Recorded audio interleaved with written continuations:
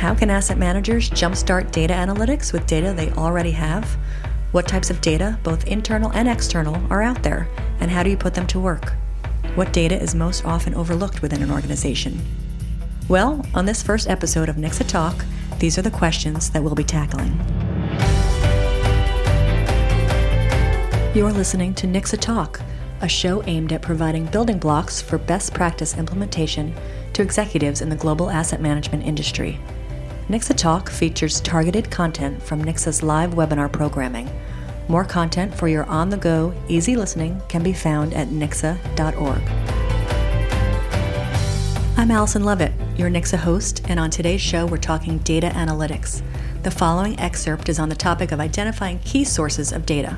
Moderating the discussion is Jackie Noblitt, Senior Reporter at Ignites.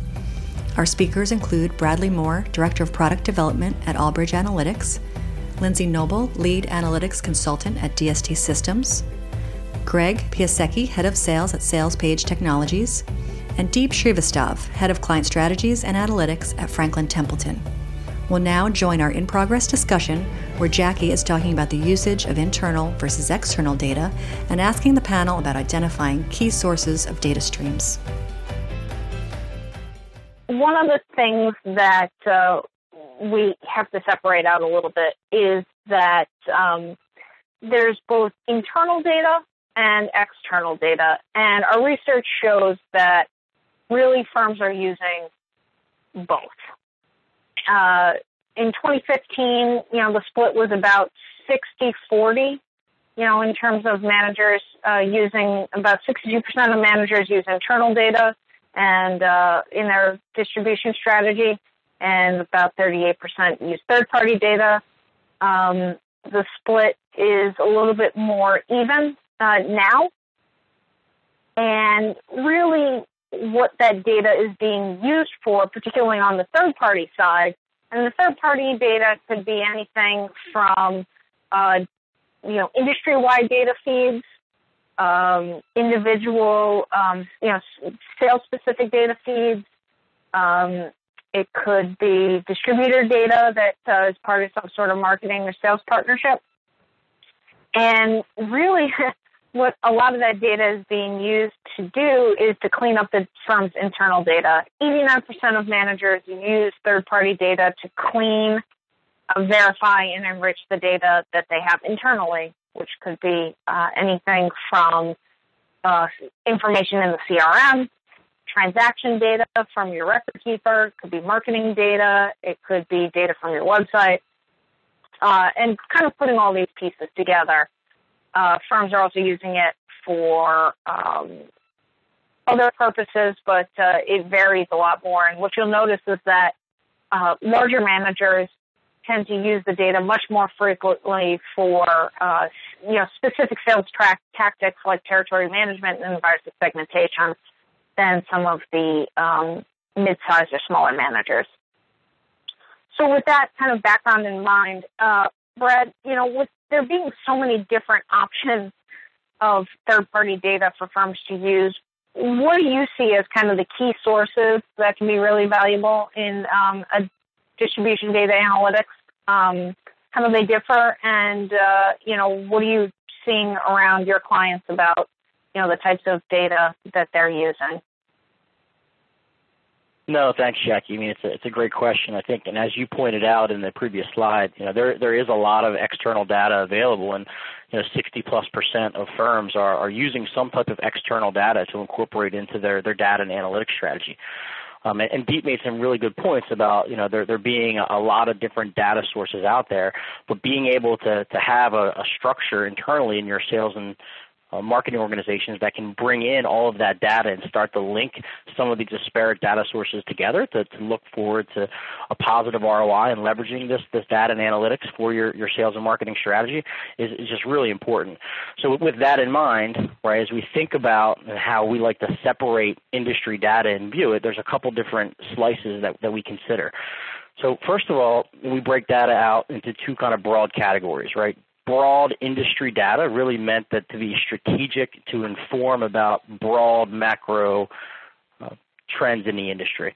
data sources like MMI, Cerulli, ICI, Strategic Insight, right? These are all great data sources that provide you a macro landscape of types of products that are being used between active and passive and separately managed account, and understanding that kind of broad landscape. And then as you transition away from that broad market industry data, there's also data that's really meant to be both used strategically and tactically. That's data that's really meant not only to inform, but also to help execute your sales and marketing strategies. There's a lot of firms in the marketplace that provide this type of tactical data. Firms like Access Data, Albridge Analytics, Market Metrics, and DST, right, all have varying data packages that provide some level of transparency at a very tactical level to help firms understand trends in the marketplace and really to help execute and incorporate into your distribution strategy. Now, from that perspective, as you start to evaluate these data sources, what we see our clients looking at are very specific things to make sure they can get the most value out of the data. And the types of things that we're seeing firms focus on when they're evaluating industry data sources are being able to evaluate things like product discretion, advisor discretion, understanding the platform level within the data. Is it rep as PM? Is it rep as portfolio manager? Is it rep as advisor? Or is it in a UMA or a model account? And how does that differ from a wholesaleability standpoint from a sales and marketing strategy? Obviously, a big important component to that is understanding product types as well. So you want to have a holistic view as you're looking at data. You don't only want to look at mutual funds, but you need to be able to look at both mutual funds and ETFs and separately managed accounts to blend that holistic view of the marketplace, especially as we see a lot of trends in passive products starting to grow in terms of sales with the lower expense ratios, right? And we start to also see smart beta products that are these passive products that have an active component to them, right? Are there opportunities to layer that data into your sales and marketing strategy to find opportunities more effectively? And we'll talk a little bit more of that later. Lastly, we see firms really focusing in on, right, specific investment styles to understand product usage.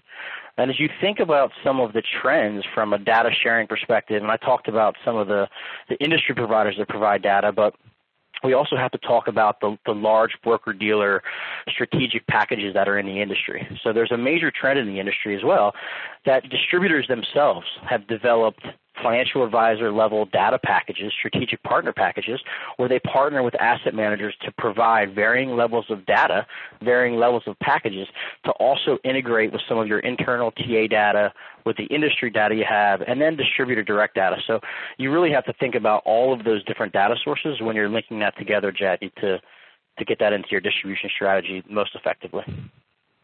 Great. And so, Lindsay, coming from DST, which is a big provider of data and information driven really from firms' internal processes, what are you seeing in terms of internal sources that kind of get overlooked within an organization? And, how do you improve that data to make it really useful for analytics? Thanks, Jackie. As you mentioned, DST is a provider of transactional data, and that's one of the first ones that, of course, we talk about. But really, I'm going to talk about a couple of different internal data sources that fall into a couple of different categories, really focusing on what Deep mentioned earlier around customer-centric. When you use all the sources that are available internally, you can build that complete customer picture from inside your own business, and then augment that with some of the stuff Brad talked about. The internal data that's available, as I mentioned, your transactions, tickets dropped and redemptions primarily in that category. Then also your interactions with your customers, whether that's from sales or marketing, your meetings, your phone calls, your email, website visits, social interaction if you're advanced in that area. There's also your finance data, as in what are the commissions, the expenses, the fees that are related to each of your customers. And finally, another area that's really often overlooked is the customer service data, your call center and your business processing. All of those are used by different departments for activities that fall into the analytics spectrum, whether that's quarterly or annual reporting on inflows and outflows and net flows, right? Business as usual type reporting. But we're talking about their siloed analysis of siloed data that's for targeting or prioritization or really just for information. What's overlooked isn't necessarily any one piece of data, but it's the power that comes from bringing all that data together. Marketing team is using marketing data. It'd be more powerful if they bring transactional data into the mix and then actually measure the ROI of their marketing initiatives. Your sales team is using their sales interactions and transactions for figuring out who's worth talking to and who's responsive to those conversations. Bringing the financial data into that mix to help understand the profitability of a specific customer or firm is something that very few people are doing. The same thing goes for any pair, any set of that data, bringing two pieces together to get a better picture of the customer so you can truly be customer-centric. You've been listening to NIXA Talk, expert panels discussing today's most compelling asset management issues. NIXA is a trade association in support of professionals within the global financial community. Come back often and feel free to add our podcast to your favorite RSS feed or follow us on Twitter at NIXA News. Access to the complete live programming, including CE credits, is available to NIXA members. For information on how your firm can become a NIXA member, please visit nixa.org and view our membership page. For over 50 years, NIXA has been connecting global asset management participants to discuss and develop industry best practices. Join the conversation today.